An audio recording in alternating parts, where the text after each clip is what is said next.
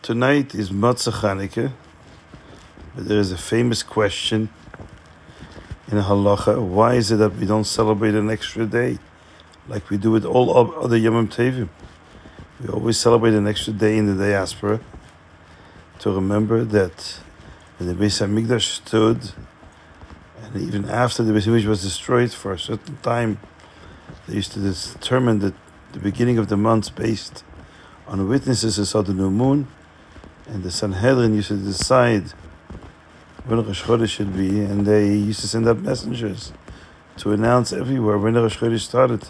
Some of those messages didn't arrive on time for the holidays, so they had to celebrate an extra day. So even though today we no longer do this, we have pre-calculated calendars, nevertheless, we still follow the custom to do an extra day. Now, the Minchas Chinuch, Sefer Minchas Chinuch, mentions that the same thing is true for Chanukah. At the time when we set our calendar based on the moon, the Jews that lived far away from Yerushalayim and didn't get the information when Rosh Chodesh Kislev was determined, established, they would have to make an extra day. They would have 9 days Chanukah. That's what he says. But he also asked the question, then why don't we do it today too, like we do with other Yom Tovim? So he answers, because mitzvah of Chanukah, the Yom Tov of Chanukah, is only the Rabbanan, so it was decided not to have to make an extra day.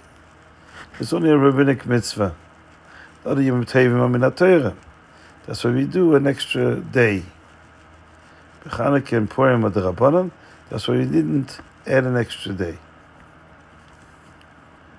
An interesting question would be, in the time when they did determine the beginning of the month based on the moon, and therefore some communities that were far away from Yerushalayim had to celebrate an extra day Chanukah, 9 days.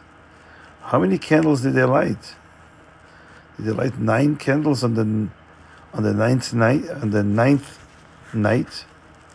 Obviously, no. They couldn't do that because it's only 8 days Chanukah, and only 8 candles. And how did they celebrate the first day, the second day?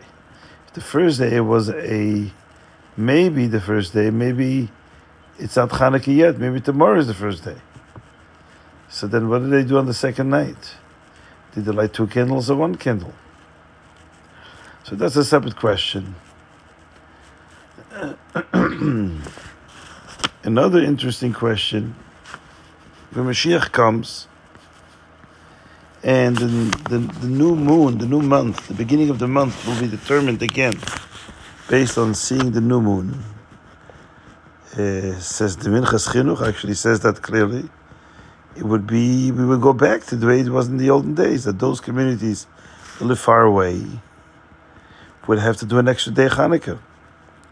But however, nowadays it's easy to reach the entire world within hours. You can travel with the plane and get there within a day or two, even in the furthest places on the globe. So perhaps when Mashiach comes, we won't have this extra day for no Yom Tov nowhere in the world, because everybody will find out when Rosh Chodesh was very soon after it was consecrated. The only Yom Tov, perhaps Rosh Hashanah, we'll still do 2 days Rosh Hashanah, because on Yom Tov you cannot fly anywhere, and people right outside Yerushalayim wouldn't know that what day exactly they decided to make the beginning of the month, Rosh Chodesh. If I remember correctly, the Chassam Sofer, when in his days there was a major innovation in technology. They had the speedboat. Boats were upgraded to a level of speed that was unprecedented, and you were able to reach far distances at a much shorter period of time than was possible before that. Some Seifers right away saw the halachic ramifications of this particular technological advancement. He said, okay, that means that when Mashiach comes, certain places, which until now used to do 2 days, when Mashiach comes, we'll be able to reach them because of the technology that enables us to get there faster, and they no longer will have to make 2 days Yom Tov. So, following that line of reasoning, then today we have airplanes, we have ways of getting all over the world in a very short period of time. So perhaps the whole idea of the second day Yom Tov will become obsolete. Here's another question. Since Chanukah is only a Darabanan, so the Minchas Chinuch says that in the time of the Beis HaMikdash, or in the time when they consecrated the new moon, based on witnesses that saw the new moon, certain places that didn't know when the first of the months of Kislev was, had to celebrate an extra day Chanukah. Why would they? Why don't we say Safek Darabana Lakula? So they celebrated 8 days. The ninth day came, and they didn't know if this is actually the 8th day or this is already the 9th day and it's no longer Chanukah. So if you don't know when it comes to rabbinical mitzvah, you're being lenient. So why have to add an extra day? If the whole thing is a doubt, you're not sure if this day is the 8th day or the 9th day, so let's be makel, it's Safek Darabanan. So he says a remarkable thing. The Minchas Chinuch says we can't say Safek Darabanan L'Kula in this case, because then you have the same doubt on the first day. The first day of Chanukah, that's when the doubt begins. You don't know if this is the first day or tomorrow is the first day. She should say the first day, hey, Safek Darabanan L'Kula, so I don't have to light it all. So you'll end up being makel both on the first day and on the last day. You're only going to end up with 7 days of lighting the menorah. 7 days is not Chanukah. Chanukah is 8 days. So here we have no choice. That you have to be machmer, even though it's a Safek Darabanan.